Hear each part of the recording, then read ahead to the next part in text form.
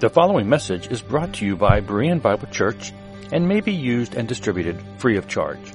For more free audio, video, and text resources, be sure to visit www.bereanbiblechurch.org. Thank you. Good morning, Bereans. We are going to continue this morning our study of 1 Thessalonians, and I want to start out by Yeshua had a lawyer come to him, a Pharisee, and ask him questions. And he asked him this in Matthew 22:34 through 36. When the Pharisees heard that he had silenced the Sadducees, they gathered together, and one of them, a lawyer, asked him a question to test him. He said, "Teacher, what is the great commandment in the law?" Now, the lawyer and his colleagues, they often debated which commandment was the greatest. They identified 613 laws from the Torah, 365 being negative, thou shalt not, 248 being positive, you shall. And so many hours were spent debating which were the heavy commandments and which were the light, which were the great, which were the small. In Yeshua's day, there were 7 schools of Pharisees. And these 7 schools, they all took the Bible literally, but they ranged from the most progressive school, which was the school of Hillel, to the most conservative, the very traditional school of Shammai. There are 5 other schools who fell in between these two. But these rabbinic schools were always arguing about how to interpret the Torah, or what they called determining what is the proper yoke. A yoke was how you interpret Torah. And the debate always revolved around which is the greatest commandment. The Jews said that the commandments contradict each other by God's design, so they had to know which one was greater. For example, in Exodus 31:14 and 15, you shall keep the Sabbath, because it's holy for you. Everyone who profanes it shall be put to death. Whoever does any work on it, that soul shall be cut off from among his people. 6 days work shall be done, but the 7th day is a Sabbath of solemn rest, holy to Yahweh. Whoever does any work on the Sabbath day shall be put to death. That's clear enough, right? You work, you die. All right? They're not to work on the Sabbath. Well, the Torah also taught in Deuteronomy 22:4, you shall not see your brother's donkey or his ox fallen by the way and ignore them. You shall help to lift them up. So they're not to let animals suffer. If they see their neighbor's animal have a need, they're supposed to help their neighbor out. All right? They're supposed to raise it up. That's clear enough also. But here's the question. What were they to do if they saw the neighbor's animal fallen down on the Sabbath? How could they keep one command without breaking the other?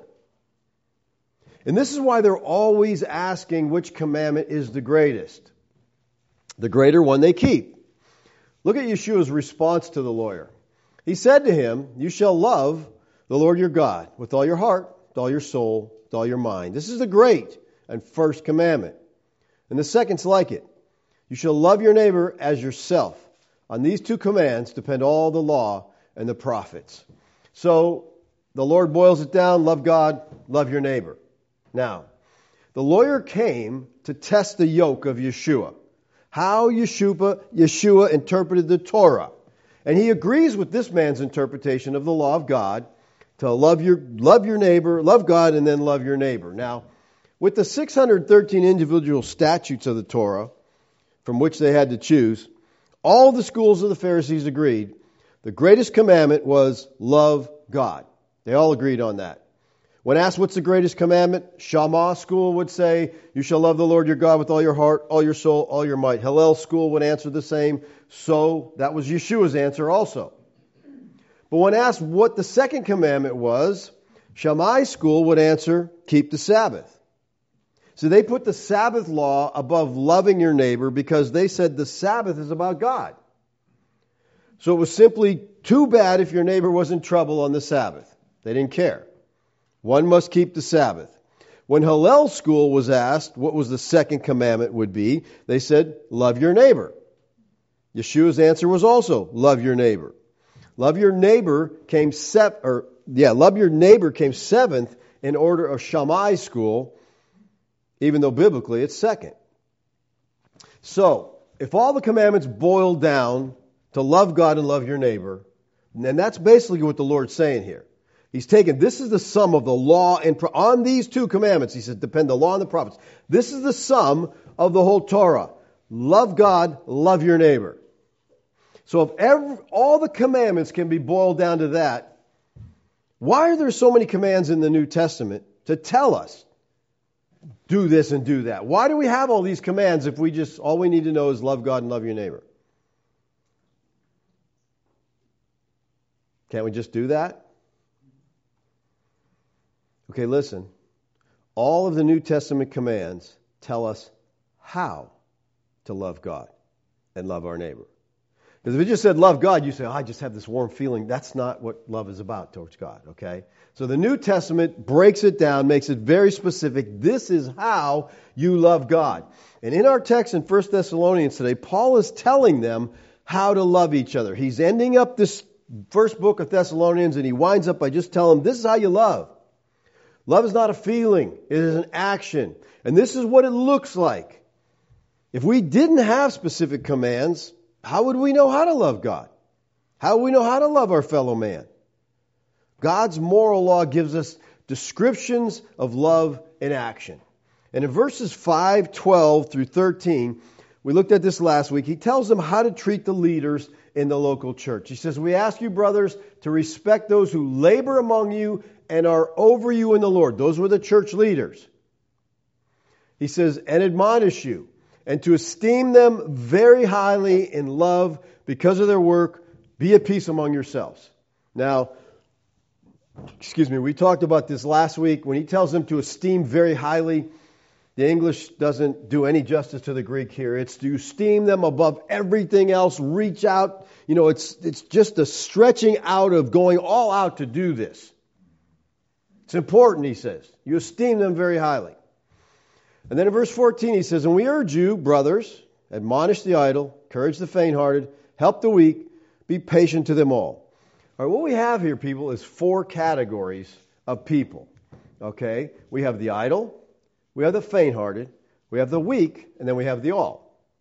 And he's telling them how to love these 3 different categories of people. Okay? Commenting on this verse, G.K. Beale writes this.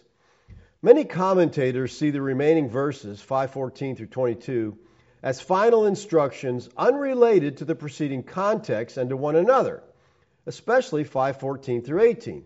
More likely, however, these commands are all catalysts for the Thessalonians to achieve peace with one another. A hint in this direction is the concluding comment of this entire section that mentioned the God of peace as the one who will give them the ability to obey the preceding injunction. So what he is saying is that verses 14 through 22 are not just unrelated commands. He gets to the end of the book and just throws out a bunch of stuff. Hey, do all these things. No.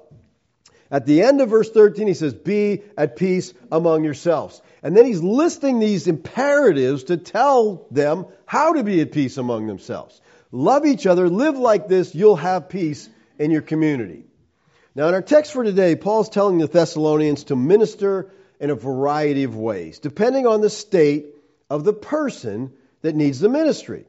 So if someone is unruly, the duty of the Christian is to warn them. Others need comfort. Others need to be upheld. One size doesn't fit all. Okay? So let's look at this verse 14. And we urge you, this is from the Greek parakaleo. It means to appeal, to exhort, to encourage. And this is a stronger word than we saw in verse 12 where he said this, because in 12 it meant we request. Now he's saying, I'm encouraging you, I'm exhorting you, brothers. This is the Greek word adelphos. Do you remember what I said last week about when Paul uses adelphos, what it usually signals? He usually uses this to show a transition to a new subject. So here he's moving from how they're to treat elders to how they are to treat each other. But all the things mentioned here would apply to all believers, elders and everybody else. This verse deals with one another responsibilities. All believers have these to one another. Now, New Testament Christianity doesn't make a distinction between clergy and laity. The church seems to do that. The New Testament does not. Within the family of God, we're all equal. God has chosen leaders among equals to be elders in the church. But there's no clergy laity. There's no higher group within the local church. All right, so first of all, he starts out, admonish the idle. Admonish here is the Greek word nuthateo, which means to strongly encourage, to correct, to warn. And it's to warn someone to change from behavior that is wrong. It's related to the word for mind, so it involves imparting knowledge or understanding or instruction with a view towards correction. In other words, you're giving them information to turn them. A.T. Robertson says the verb nuthateo means to put sense into. Boy, I wish we could do that. To come alongside, he says, and put sense into their heads. Which makes sense, because if they're going the wrong direction, you want to give them some sense. Go back, turn around, all right? Jay Adams has a book on biblical counseling called Competent to Counsel. That book is based on this Greek word nuthateo. All believers are responsible to admonish those who are leading an undisciplined or disorderly life. That's every believer's responsibility. Paul repeats this command often. In his second letter to the Thessalonians, he says, don't regard him as an enemy, but warn him. And warn here, nuthateo. So Paul tells the Romans that they are filled with knowledge and they're able to nuthateo one another in Romans 15:14. He tells the Colossians in 3:16, let the word of Christ dwell in you richly, teaching and admonishing. And admonishing is nuthateo, one another. So here he says there to admonish the idle. Not a good translation. Okay? This is from the Greek word ataktos. And ataktos is a military term for disorderly conduct. That's why I say I don't think idle is the best translation they could have chose here. The word never means anything like that in the ancient world. I mean, you're not going to find anything in the Greek that gives you that idea. And it was used fairly abundantly. Ataktos is the negation of the word taktos, which means ordered, prescribed. So ataktos typically meant not remaining in one's place, out of order, undisciplined, and could refer to one who breaks a commitment. Thus, a better translation, I think, would be disorderly or disruptive. It's not like they're sitting around doing nothing. That's kind of the sense, but it's causing disruption because of this, all right? And many think that Paul here is referring to those in the church who had quit their jobs in anticipation of the Lord's coming. And so they quit their jobs, and so how are they surviving? Well, they're sponging off the rest of the people in the church. So he alludes to this in 1 Thessalonians 4:11 and 12. He says, and aspire to live quietly and to mind your own affairs. That's a good thing. And to work with your own hands, as we instructed you, so that you may walk properly before outsiders and be dependent on no one. Well, then he addresses this subject in length in 2 Thessalonians chapter 3, 6 through 12. And here he describes the brothers as, for we hear that some among you walk in idleness, not busy at work, but busy bodies. And this is the adverbial form of ataktos. They were leading a disorderly, disruptive life. They were not working, but they're acting like busybodies. They're just being disruptive. So Paul is telling the believers that it's their job to strongly encourage, to correct, to warn somebody to change their behavior that is wrong according to Scripture. People, this is a responsibility of all believers. How often do we do this? This is something nobody likes to do, okay?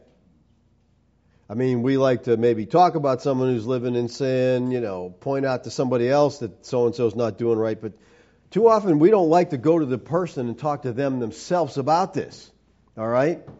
Because they probably won't like it. Who would like it? No one likes to have their faults pointed out. And I think one way to attempt to get out of this is to say, well, that's really the elder's job. I mean, I know they're not living right, but that's the elder's job. Yes, admonition is a job of the church leaders, but brethren here in verse 14 addresses the entire church. This is the responsibility not only of leaders, but of every believer. So how do we do this? Well, it's crucial, first of all, that you use the Bible and not your opinion. Okay? I mean, that's so important. We get things in our mind and we say, oh, they're living in sin. That's not biblically true, but we think what they're doing is wrong, so it must be sin, because we don't do it. When I was on staff at a large Baptist church, I shared with this before, one of the major things at every staff meeting was, you got to go talk to so-and-so, their hair's touching their ears. Or you got to go talk to so-and-so, they have a beard. And I'd be like, I don't get that. Where's that in Scripture that that's wrong? You know, but that was their picture of holiness. Hair not touching your ears and no beard. And then you were good to go. You were spiritual. Didn't matter what else, you know. It's just ridiculous, okay? So make sure if you're going to talk to somebody that you come from a biblical perspective. And when you do, you should kind of expect resistance. I mean, really, because most people just don't like it. And often when you try to confront somebody with their sin, they're going to halfway quote to you Matthew 7:1. Judge not. Well, that's a famous verse. And listen, this is one of the most misapplied verses in the Bible, okay? Yeshua is not forbidding making judgments about another person's spiritual condition. That's not what he's saying here. Because if you keep reading in verse 6, he tells us, do not give what is holy to the dogs, and don't cast your pearls before swine. Now, you can't obey that verse unless you judge whether that person is a dog or a swine, right? So you have to be making some kind of judgment.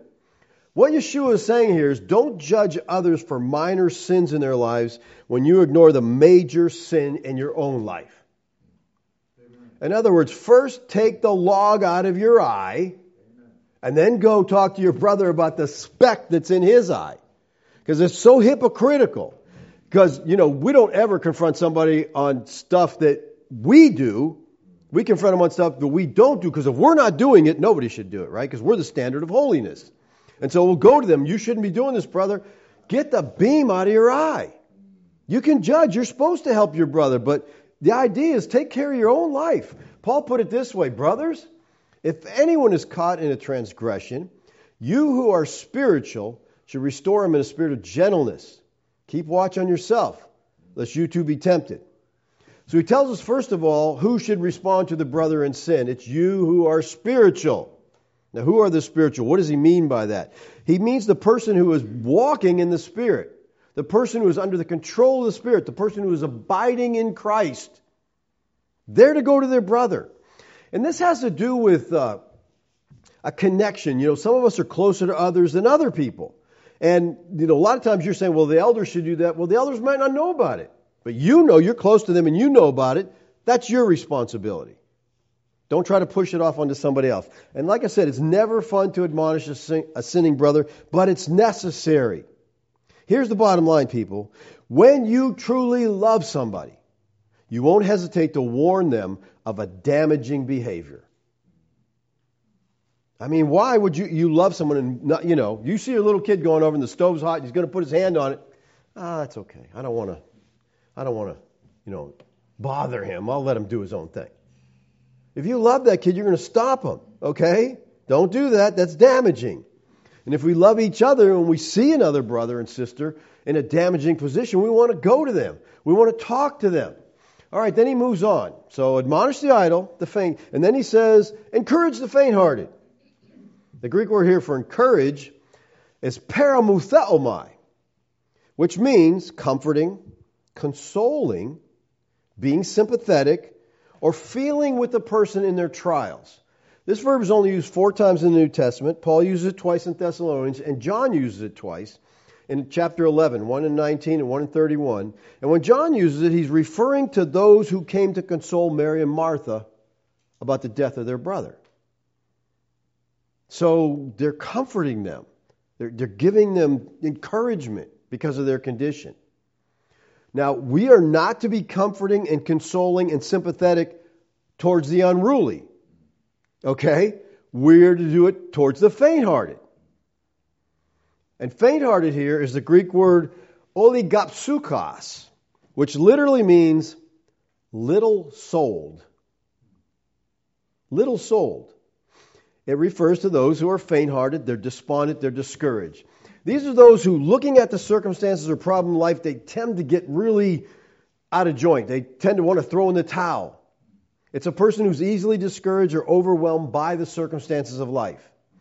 In the Septuagint, the Greek translation of the Tanakh, this word was used of those who were discouraged due to trials. In other words, they're going through some stuff, so they're really being discouraged. Brenton's English Septuagint says this, "And having departed from Mount Or by the way leading to the Red Sea, they compassed the land of Edom, and the people lost courage by the way." This is oligopsukos. They became faint-hearted due to the trials they were facing. In Isaiah 35:4 of the Septuagint, it says, "Comfort one another, ye faint-hearted. Be strong, fear not. Behold, our God renders judgment. He will render it. He will come and save us." Again, oligopsukos. So the Thessalonians, either the adversity they were suffering, and we know they were suffering in Thessalonica, or maybe it was due to the death of people in the community. That's why they had questions, because their loved ones were dying. That would have been sufficient reasons for some of the members of the church to become discouraged. I thought the Lord was coming back and these people are dying, and now what happens to them when the Lord comes, and we're going through all this persecution? So paramutheomai points to the work of encouraging someone to continue on a course when faced with discouraging or perplexing problems. It works to promote endurance and staying power by helping others to get their eyes on the Lord and the principles and promises of the Word of God. Don't ever be afraid to go to encourage someone with Scripture thinking they already know that. It doesn't matter that they know it. It's really nice when they hear it from somebody else. Because we all tend to forget things, especially when in the midst of difficult situations. So the faint-hearted are to be encouraged. And then he says, help the weak. Help here is antekomai. And this is sad because help here is such a simplistic word for the concept that this Greek word really brings out. This verb, antekomai, means to cling to hold fast to something or someone, to be devoted to, and then has the idea of to be interested in, to pay attention to. Here it's a sense of giving support and holding them up. Weak here is the verb asthenes, and that's from sthenao, which means to strengthen with the negative prefix a. Not, it means without strength. So you're going to help the people that don't have strength. It's used of both physical and spiritual weakness, and the context has to determine its meaning. So Paul doesn't define the exact weakness here, but the context is obviously talking about a spiritually weak person. They're spiritually weak, and so they need encouragement, they need support. Notice what Paul said about the weak in Romans. This 14 and 15 is an interesting chapter when he's dealing with the weak, but this is got to pay particular attention here to what he's saying. As for the one who is weak in faith, okay, so that's their weakness. They're weak in their faith. Welcome him. That's the response we to give to those people. But watch, but not to quarrel over opinions. One person believes he may eat anything, while the weak person eats only vegetables. So who's the weak here? Vegetarian. The vegetarian. Because they're not eating meat, that's why they're weak. No, this is that's one of the reasons.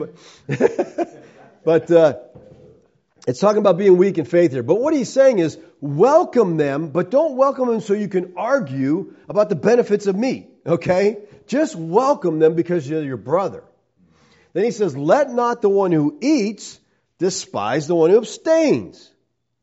And let not the one who abstains pass judgment on the one who eats, for God has welcomed them. In other words, people, accept one another. Don't get into these little arguments about putting others down because they don't do what you do. Now, the Greek word for weak here is osthenao. It's the same word in verbal form as it was in our text. The weak are weak in faith. The problem is not their opinions. It's not about their liberties. It's about their faith. Their faith is just not strong yet. They're new. Paul tells the strong not to pass judgment on the opinions of the weak. Accept them. And sometimes we want to accept somebody so we can straighten them out. That's not what he's... No, just accept them, he's saying. This gets a lot stronger when you get to chapter 15. He says this, we who are strong have an obligation to bear with the failings of the weak and not to please ourselves. Let each one of us please his neighbor for his good to build him up. For Christ did not please himself, but as it's written, the reproaches of those who reproached you fall on me. So the strong, he's saying, have an obligation, because of the fact they are strong, to bear the failings of the weak. Now, obligation here is the Greek word aphelo, which is a very strong word. It means to be under, an obligation, to be a debtor. Paul is saying to the strong, they have a debt, and that debt is to bear, which is the Greek word bastadzo. This doesn't have the idea of putting up with or tolerating. That's not what he said. Hey, put up with these people. No. It's to get under and carry a load. It's use of carrying something, shouldering a burden. In Galatians chapter 6, it talks about bearing one another's burden, and it means to get underneath and put it on your shoulders. That's bear, not put up with. Bear, help them out. We have an obligation, he says, to the weak to help them out. So Paul teaches here that Christians with such weakness are to be special objects of the loving care for the whole church. They're weak. They need our help. Now, weak in our text in Thessalonians could refer to those suffering under temptations to lapse back into immorality. 1 Thessalonians 4, 2 through 8 talks about that. So we're not to admonish the weak. We're not to encourage the weak. We're to give them support to hold them up.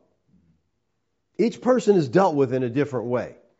And then he closes the verse out by saying, hey, be patient with all of them. What? All of them? This is a present active imperative. It's a command to continually be patient. The Greek word here for patience is makroth umeo, and it literally means long-tempered. It's derived from makros, which means long, and thumeo, which it means anger or passion. It's the opposite of being short-tempered, having a short fuse. When he described biblical love, Paul began with this. He said, love is patient. I'm going to explain to you what this love is I'm talking about. Here's what it is. Number one, it's patient. So the first thing he wants us to understand about love is it's patient. Again, this is makrothumeo. In almost every New Testament occurrence, it conveys the idea of having an infinite capacity to be injured without seeking payback, even when you're in the position to give payback. So this would be like Joseph. Okay, he's in a position to pay back his brothers. Never thinks about it. He's patient. He's patient.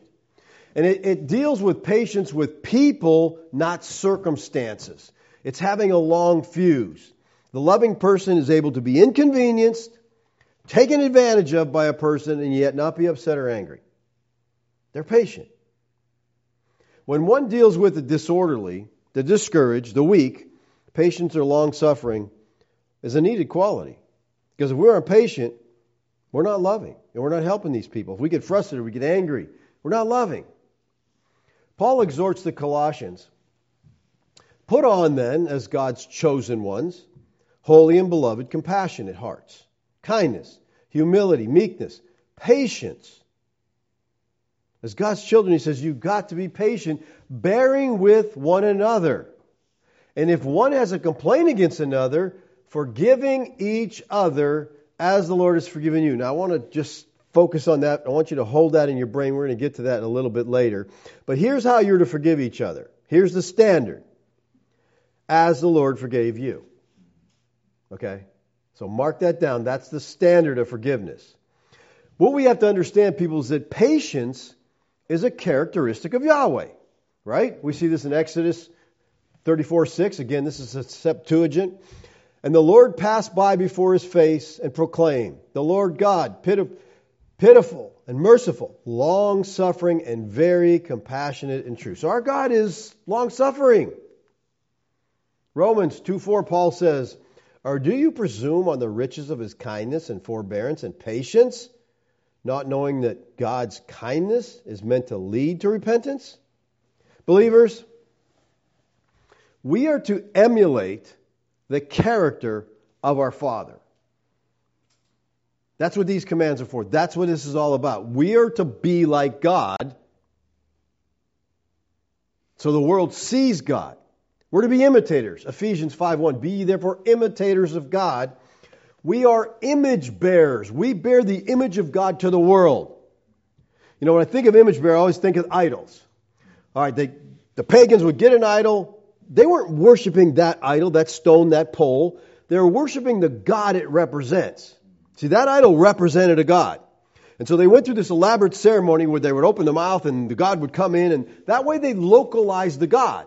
They could talk to him. He could be there with them. It was their version of, this is our God. We can see him now. We can worship him. And the Bible tells us we're not allowed to have idols. Right? Why? Do you know that God has idols of himself? Who are they? It's us. It's us. Don't make an idol because you are God's image. We don't need some stone or rock. You're the living representation of the living God. And the things you do, the things you say, the way you act should show the world that's God. That's their God. Boy, too often we paint a really bad picture. All right, let's move on to the next verse.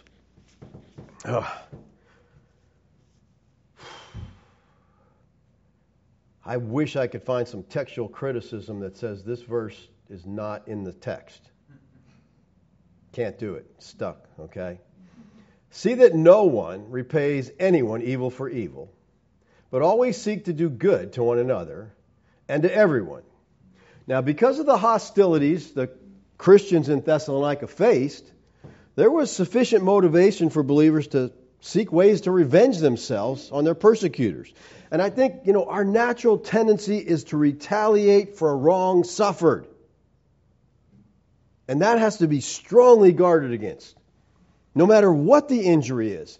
He says, see that no one repays anyone evil for evil.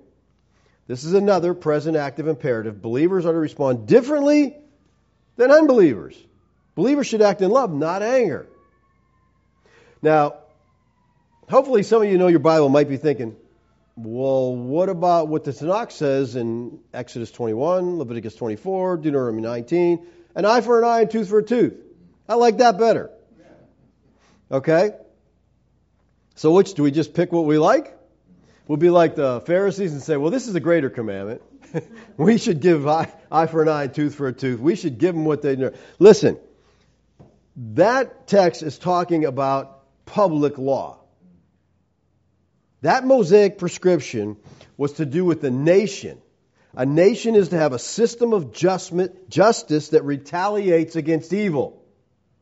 So that where there's murder, there's an execution of the murderer. Where there's a thief, the thief should deal with retribution upon himself. He should have to pay back or pay for that issue.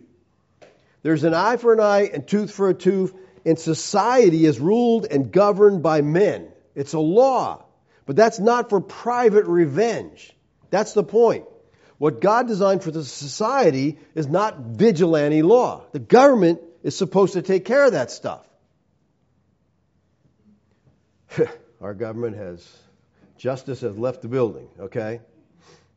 But in the Sermon on the Mount, Yeshua spoke against this, their misapplication. He says, you have heard it said that an eye for an eye, tooth for tooth. Yeah, they heard it. That's in the law. All right? But I say to you, don't resist the one who is evil. But if anyone slaps you on the right cheek, turn to him the other. If anyone would sue you and take your tunic, let him have your cloak as well. And if anyone forces you to go 1 mile, go with him 2 miles. Give to the one who begs from you, and do not refuse the one who would borrow from you. Now, the Lord goes on to say in verse 44, but I say to you, love your enemies. Pray for those who persecute you. That's not something, love your enemies? You don't have a good feeling about them. You don't want to do anything nice to your enemies. You want to retaliate, but he says the opposite, love them.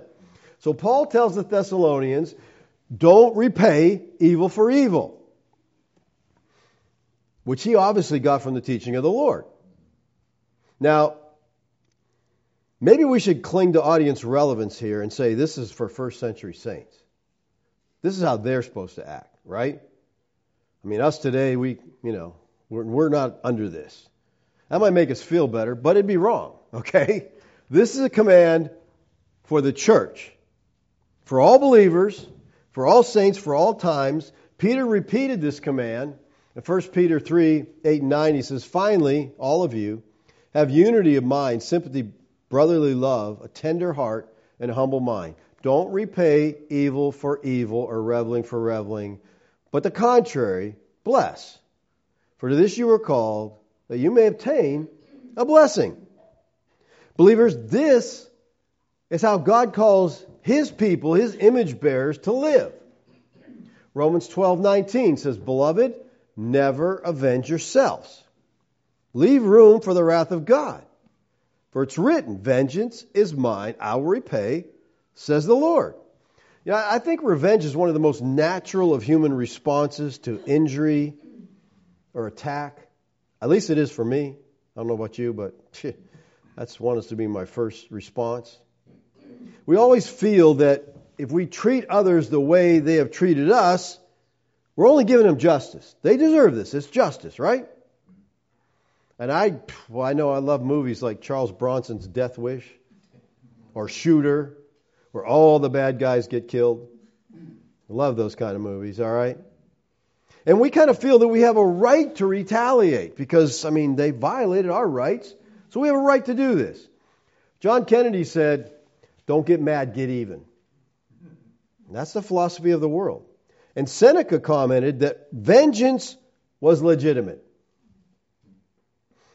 And in the Roman world, just like in the Greek world, avenging oneself for a wrong was actually necessary.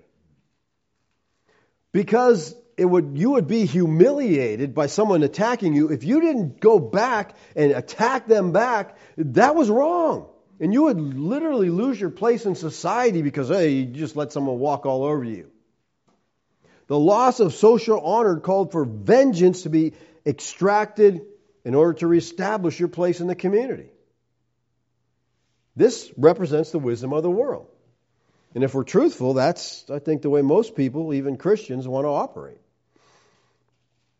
When anyone threatens our right, whenever they take what belongs to us, we're inclined to retaliate.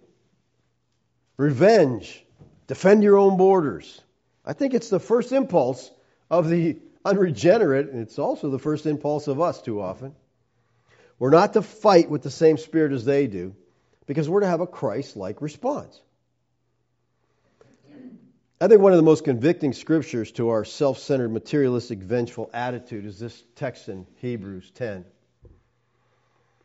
He says, but recall the former days when after you were enlightened, you endured a hard struggle with sufferings, sometimes being publicly exposed to reproach and affliction, and sometimes being partners with those so treated. For you had compassion on those in prison, and you joyfully accepted the plundering of your property. Since you knew that you yourselves had a better possession and an abiding one. Now listen, it says they joyfully accepted the plundering of their property. I'd like to tell you this is a textual error. Again, it's not.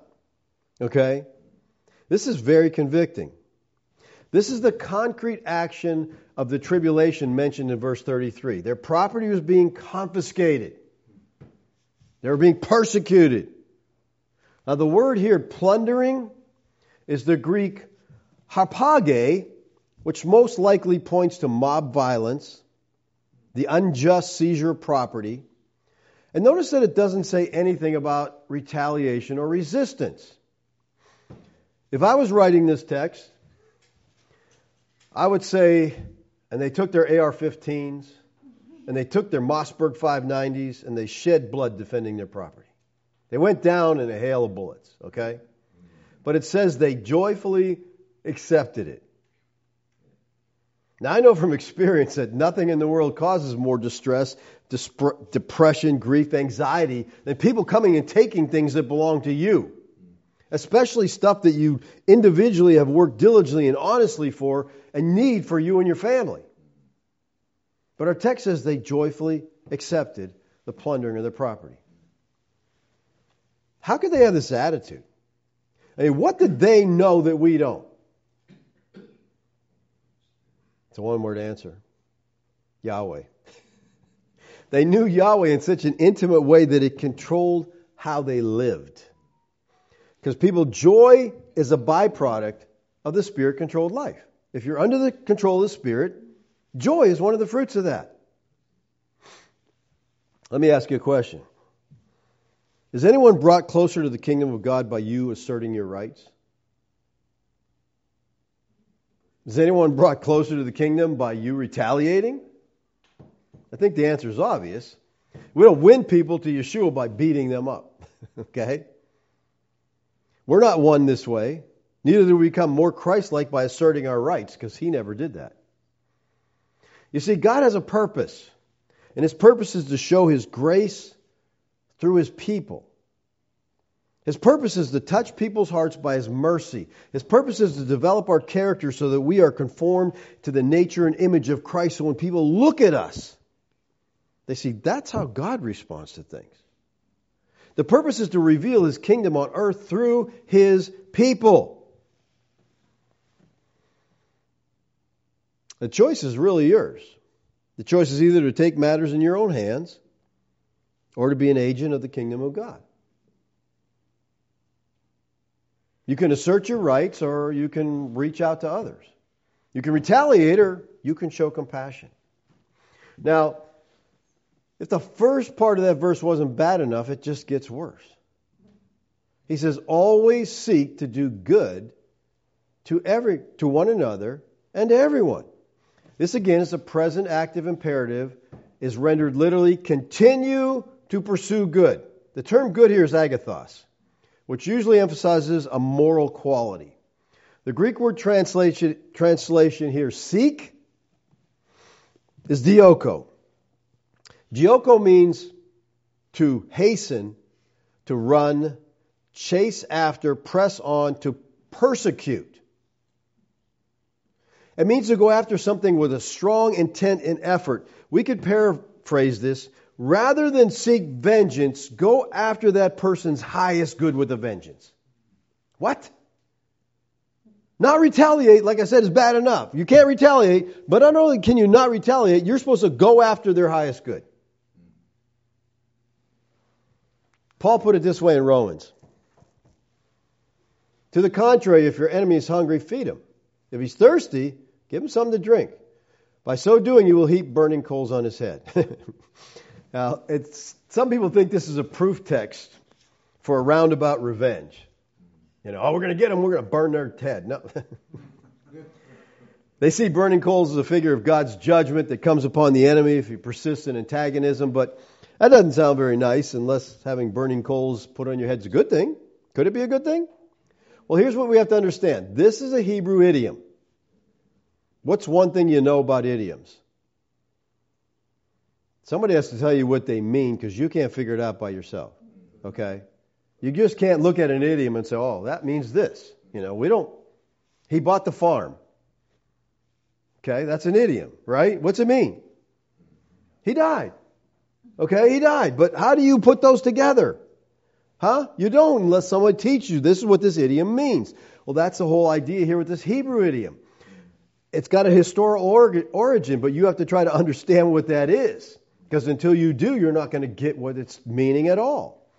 Paul's quoting here from Proverbs 25, 21 and 22. If your enemy is hungry, give him bread to eat. If he's thirsty, give him water to drink. Okay, so you see what's happening here? You're helping your enemy out, right? And then watch what he says. For you will heap burning coals on his head, and Yahweh will reward you. Well, that's going to hurt my enemy by feeding him and giving him drink? No, that's not what it's talking about. Okay? This saying here in Proverbs is in the middle of several Proverbs that use physical images to describe emotional reactions. Right before in this passage it says this: whoever sings songs to a heavy heart. Okay, someone is mourning, someone is grieving, and you're singing songs, all right? Here's what it's like. It's like one who takes off a garment on a cold day. Not very pleasant. And like vinegar on soda. So the physical picture of discomfort here illustrates that trying to make a person in mourning happy just distresses them even more.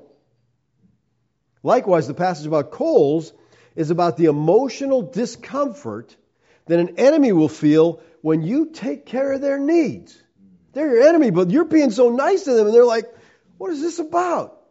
According to the Jewish Encyclopedia, it says this: the word coal is often used in a metaphorical sense.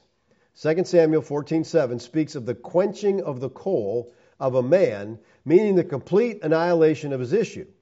While in Proverbs 25:22, kindness is bestowed upon an enemy and is called heaping coals of fire on his head, since it tends to weaken his deadened conscience and help him realize his wrong. I mean, when you're nice to somebody who hates you, it does something to them, right? He says Sirach 8:10 compares the smoldering and easily roused passion of the godless man to the coal that is easily lighted and breaks forth into a flame. The ancients were a nomadic people who depended on fire for their daily work. When one would retire for the night, they would stoke the fire with fresh wood so that there would be coals remaining in the morning. It may be necessary to get up in the middle of the particular cold night and repeat the process so that there are still coals remaining in the morning. However, if one is lazy and doesn't prepare the fire the night before, the coals are all extinguished in the morning, and that individual is forced to go to a neighbor and beg for some hot coals. Envision your enemy coming to you in the morning begging for a few coals. He brought a small bowl with him with which to hold the coals. You have few coals to share. Your fire will not be fully built until the late morning. However, recognizing your enemy's need, you offer him so many coals that he has a full, large bowl full. The ancients carried a bowl on top of their head. So heaping coals on someone's head is to give them a gift that they do not deserve. And that's the idea. They're like, why are you being so nice to me? It just bothers them, that you're supposed to be their enemy and they're being nice to you. And this is consistent with grace. It's an act that is deserving of a reward, and it says the Lord will reward you. Now that's in Proverbs passage, not in the Romans passage. There is no measure of hypocrisy and no desire for vengeance in this act of giving your neighbor hot coals. So by doing so, they're leaving the judgment and vengeance entirely up to Yahweh, doing exactly what the Scripture describes and exactly what the Holy Spirit would inspire. So Paul is saying here, don't repay anyone evil for evil. Do the exact opposite. Seek their highest good. This relates to Christian actions toward believers and non-believers. Christians must diligently endeavor to produce what is intrinsically beneficial to others, whether other Christians, he said, do to one another, and then he says, and to everyone. And the most painful wrongs often do not come from the world, but they come from within the church. They're the people who seem to hurt you the most because they're the ones you love the most. Now let me say this, and I want you to get this because this is really important here. The seriousness of the abuse suffered has no bearing on the issue. You understand what I'm saying? We're not to revenge. We're not to seek evil for evil. We're to pay back good. But you say, but you don't know what they did to me. That doesn't matter. That's not an issue. The issue is, as a Christian, you're to forgive. As Christ forgave us. That's the standard. We put Christ on the cross and He forgave. And I know that some people are wronged and they just feel like, I've been wronged so badly I can't forgive this. Doesn't matter. The abuse suffered has no bearing on the issue of you forgiving, of you not retaliating. Now, some Thessalonians had been victims of unjust, harsh treatment. Some of them had been put to death. Regardless of this, a positive Christian response is the only suitable recourse. The welfare of the offender must be the prime objective.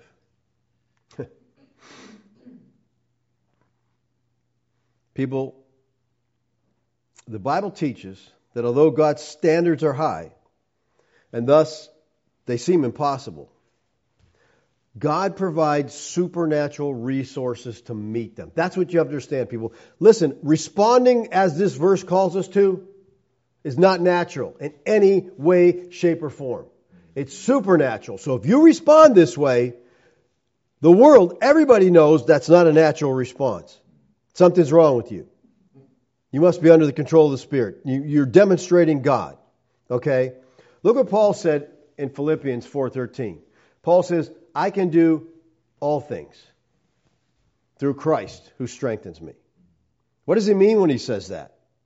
He means that because he's in communion with Christ, the power of Christ is available to him for every need. God doesn't give us commandments that we cannot carry out. We can, but we can only do it as we're walking in fellowship with him. Paul doesn't say, I can do all things because he's a Christian.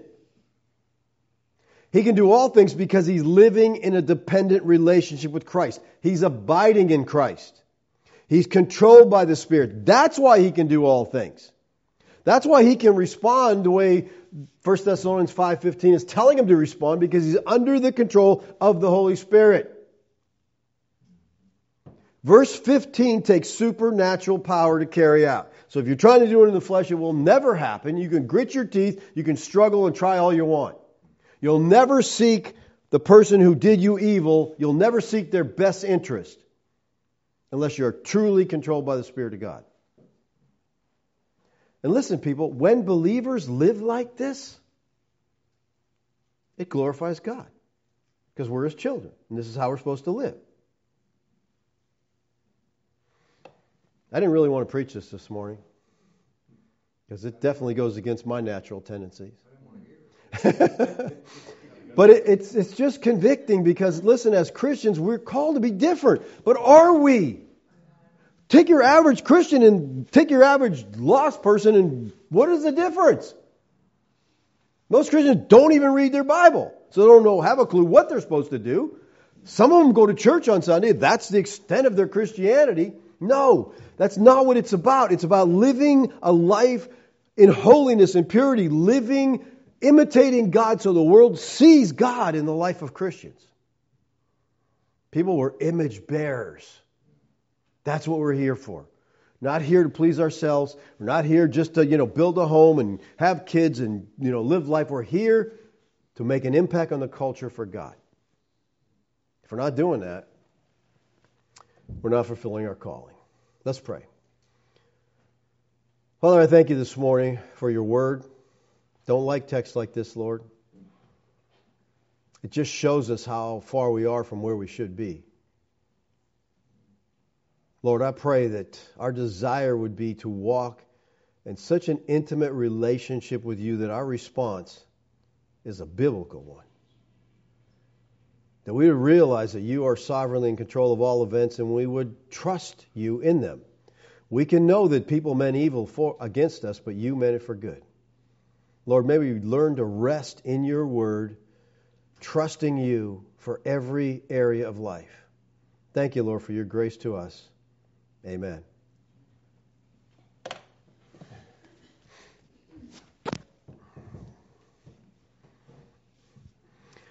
Questions, comments?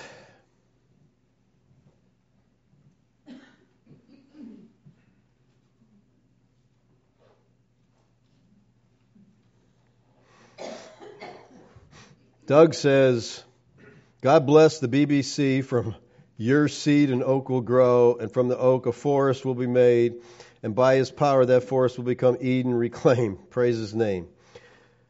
Thanks, Doug. Appreciate that. It's, this is not a sermon I was excited about doing. Blessing, Pastor Dave and beloved church. You were talking about the 10 virgins a week or so ago, and you were saying that you believe all 10 were saved. Just wondering, why then did Christ say to the other 5, I do not know you, and the door was shut? Just curious of this understanding. Thanks. Love and praying for you, the congregation, Gary and Chris from Pennsylvania. I'm going to have to deal with that text because I keep getting questions on that. I guess I should have done it at the time, but I was just using it as an illustration. So I'll get into that and deal with that so I can clear that up. All right, give me a week or two and we'll deal with that. Oh, Shelley, trying to cause trouble here? She says, hello, how are you applying today's lesson with what's going on in our country? I want to fight for our rights. Okay, again, here's the thing. We have to make a distinction between personal and our country or governmental. I mean, I think that 98% of Washington should be taken out and executed. Okay, they're criminals, they're unjust, but it's not our response. I can't go up there personally and do it myself. Okay, that would be wrong. All right, that would be vengeance. But this country, we do that through voting. Of course, we're trying to vote and they're stealing the elections. So, I think the only solution we have is just pray that President Trump and the patriots really do have this thing under control and bring it back around. It's been a long, long time in this country since things have been right, okay? I mean, I think elections have been being stolen for a long, long time. And that's why we just put their one puppet in. They change from Democrat to, Republican, back and forth. They're all corrupt. Doesn't matter. But I think there's some good people now, and I think some good things are happening. And, as far as the election that's coming up, if it happens, I just encourage you, get out and vote. We have to overwhelm the system because they're going to cheat. They're going to try to cheat. But they can't do it when we're all out there and the numbers are so high. That's what happened in Pennsylvania. I mean, that's what happened here in Virginia, okay? Because in our last election, how do you think our governor won? People just overwhelmed the system. They just couldn't cheat. The numbers are too high. So we got to do what we can do. And again, we have to make a distinction between personal and what our country is, okay? But we can't take up arms unless it comes to a revolution to overthrow the government, And there's a case can be made for that, I do believe, okay? Can we start?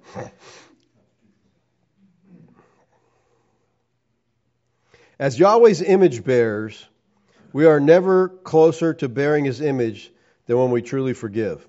Yeah, that's from Norm, and I agree, Norm. I think that's one of the hardest issues we have because, we each have such a strong sense of justice that they did this to me, I can never forgive that. You better look back at the comparison that we're to forgive as we have been forgiven by God. Okay? As Christ forgave us. Oh, Rick. This is a long one. Rick Welch, I recently received a message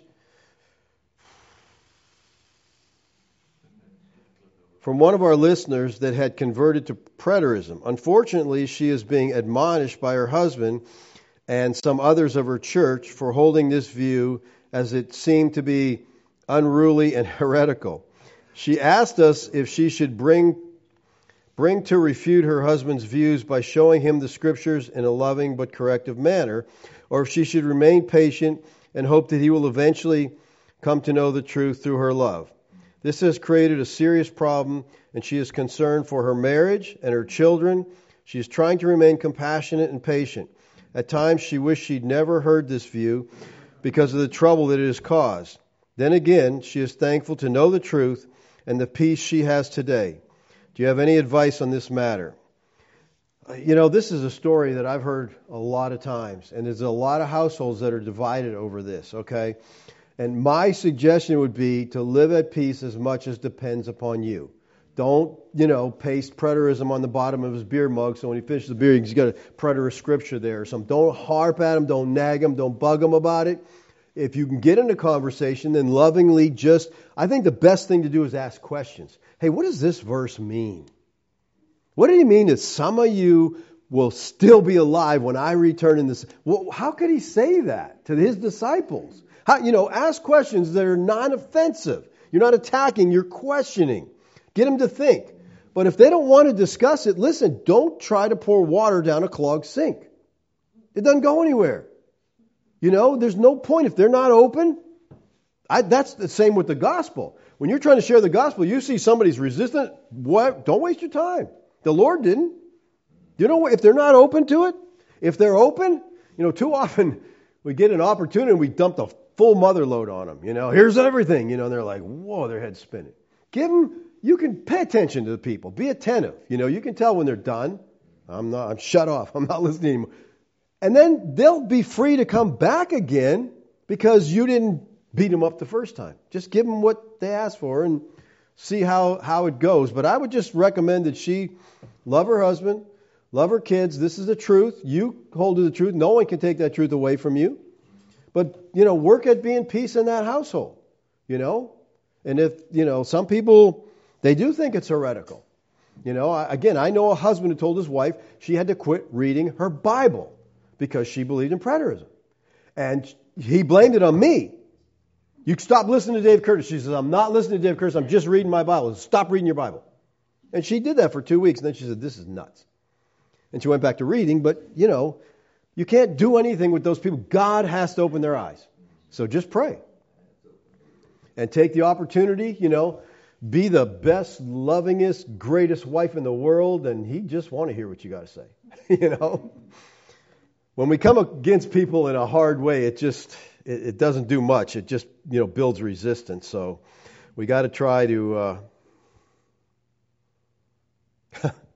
who is this? Jill. Jill says, I was so convicted by this message that it made me cry. I've been crying all week, Jill. Really, I've been crying all week. I repent of my ungodly behavior and ask the Holy Spirit to enable me to love the way I am called to.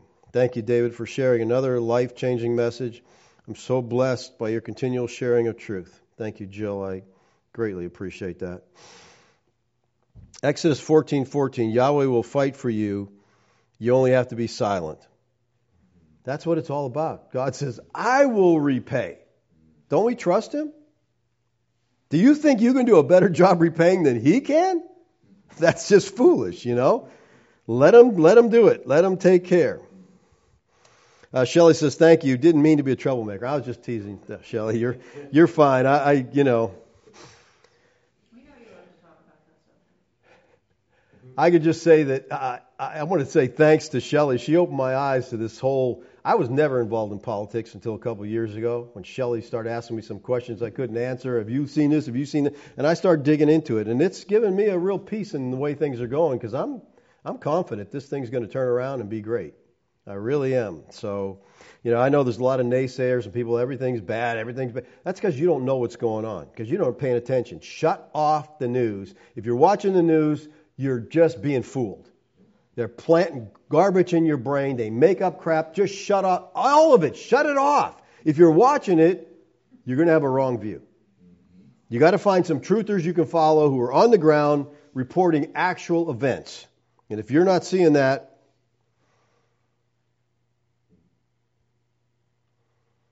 Hebrews 10:26, no longer any forgiveness. Can you address this verse? Yeah, it's not really in the context of what we're talking about here, but the idea was they're turning away from Christianity.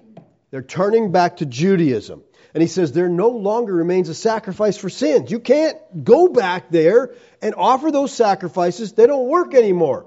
Christ is the sacrifice. So if you turn from Christ, there's no forgiveness anywhere else. It's only in Christ. It's not in the judicial system. It's not in that, Judaism. It just doesn't work. Never was in the Judaism. No, really.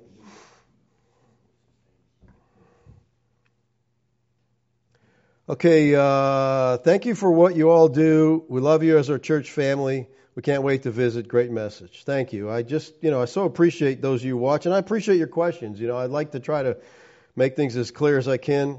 Today's message summation. This is from John. He says, God is taking out of the nations a people called under His great, great name. Again, we're not going to win the world by being like the world. We're called to be different. And I'll tell you one... No. One of the things that should be very convicting to all of us is the persecuted church that's read every Sunday morning. That's the purpose. That's why we do that. It should be a reset for you. You know, this is how Christians around the world live. They're suffering. When have we ever heard a story about them retaliating? You remember anything, Sharon? Stan, any about retaliation? Now, I've heard from some people that the younger people sometimes are retaliating. Okay? But for the most part, they just deal with it. This is our lot. And I mean, that's a powerful, powerful testimony. I knew this question was going to come up. What about self-defense in the home? Do we forgive someone who is breaking in to defend our family? This is a deep topic. It is a deep topic, and I'll give you my 2 cents on this. This is my personal opinion, okay? I have a 2-story house. Plenty of guns in that house. If you come to that house and you break in and you want to steal stuff, you take everything you want downstairs. If you come upstairs, you're going out in a body bag. Okay, it's simple as that. Take my stuff. I don't care about my stuff. But my family's upstairs, and if you come upstairs, this is not retaliation. Now, if someone breaks in my house and hurts my family, and I don't do anything about it, and then next week I get a gun and go try to hunt them down, that's retaliation. One is self-defense, and I believe biblically we have a right to defend ourselves. Moreover, we have a right to defend the weak and the helpless. And when I see somebody bullying or coming down on someone who's helpless, I want to get involved. I want to stop it. And I wouldn't hesitate. Like I said, someone comes upstairs. First of all, tactically, if you're in a situation, there's somebody in your house, don't move. That's the worst move you can make. Get your gun and sit down and wait. That way they don't hear anything. They don't know anything. When they come to you, goodbye. Okay? Central Mass. Don't wound them. Central Mass. Okay? That's self-defense. And I don't think there's anything wrong with that. I really don't. All right, there's Christians who argue that, we have to just be... no, this is not me. Okay? Retaliation is a whole different story. That's going after the fact to try to get even with someone who did you wrong. Protecting your family is a different story. And I think anybody that won't protect their family, there's something at issue there. Okay? My 2 cents worth on self-defense, but I knew that question had to come up today because it's,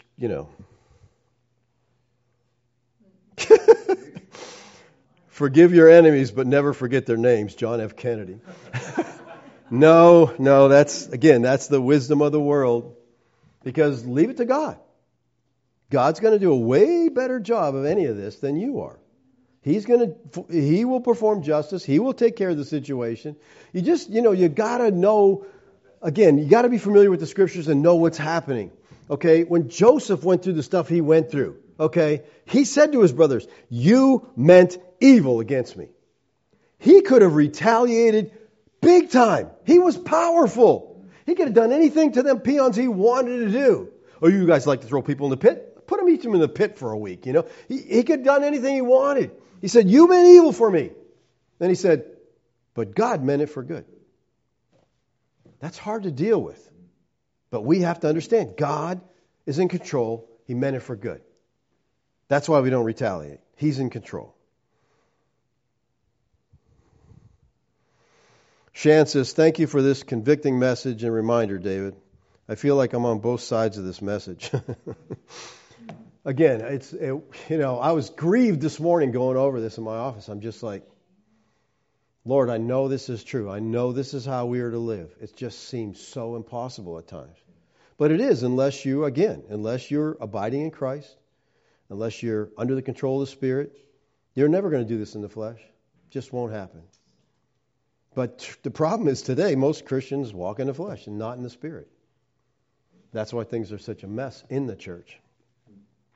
It all goes back to the Scripture. The Scripture has to be taught. And when the Scripture is taught, it affects how people live. Bob, our blue-collar scholar, Exodus 22:2, if a thief is caught breaking in at night and is struck a fatal blow, the defender is not guilty of bloodshed. That's right. Someone broke in your house. Now, the scriptures are different during the day. If he comes in during the day, I don't really understand that. If he comes in during the day, he's going to be just as dead as he will be at night. I'll just be able to see him better. But again, you have to decide for yourself, well, how do I respond? How do I protect? How do I very rarely do I leave the house without a gun. Why?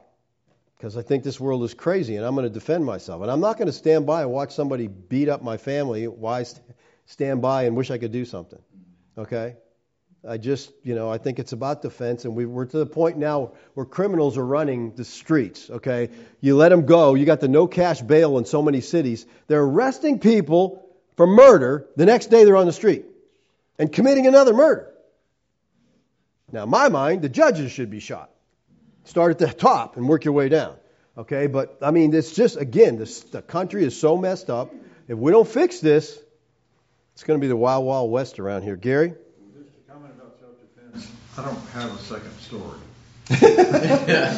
Okay, Gary's letting you all know if you come in the house, he doesn't have a second story. So I think to me that's the advantage of the second story. Like I said, I can sit there, let them do what they want to downstairs, unless they try to light it on fire. I guess that wouldn't be good. But yeah, then I'll be jumping out into the pool. Again, it's up to you. Have to make a decision for yourself and what you will do. It's hard for me to understand people today that don't have a firearm. Because if you don't have a firearm, you are totally vulnerable. Whatever happens in your house, you're just going to sit by and watch. If you're on a subway and people come to start shooting everybody, if you're on a bus, if you're in a mall, you just stand by and watch people get shot and cower. If you shoot back, the bad guys don't like that. Okay? And just stay away from gun-free zones. That's where the bad people like to go. Okay? The only gun-free zone to me is the courthouse, and that's because they use metal detectors. So you can't actually get in there with a gun. So those signs don't really make much difference to me.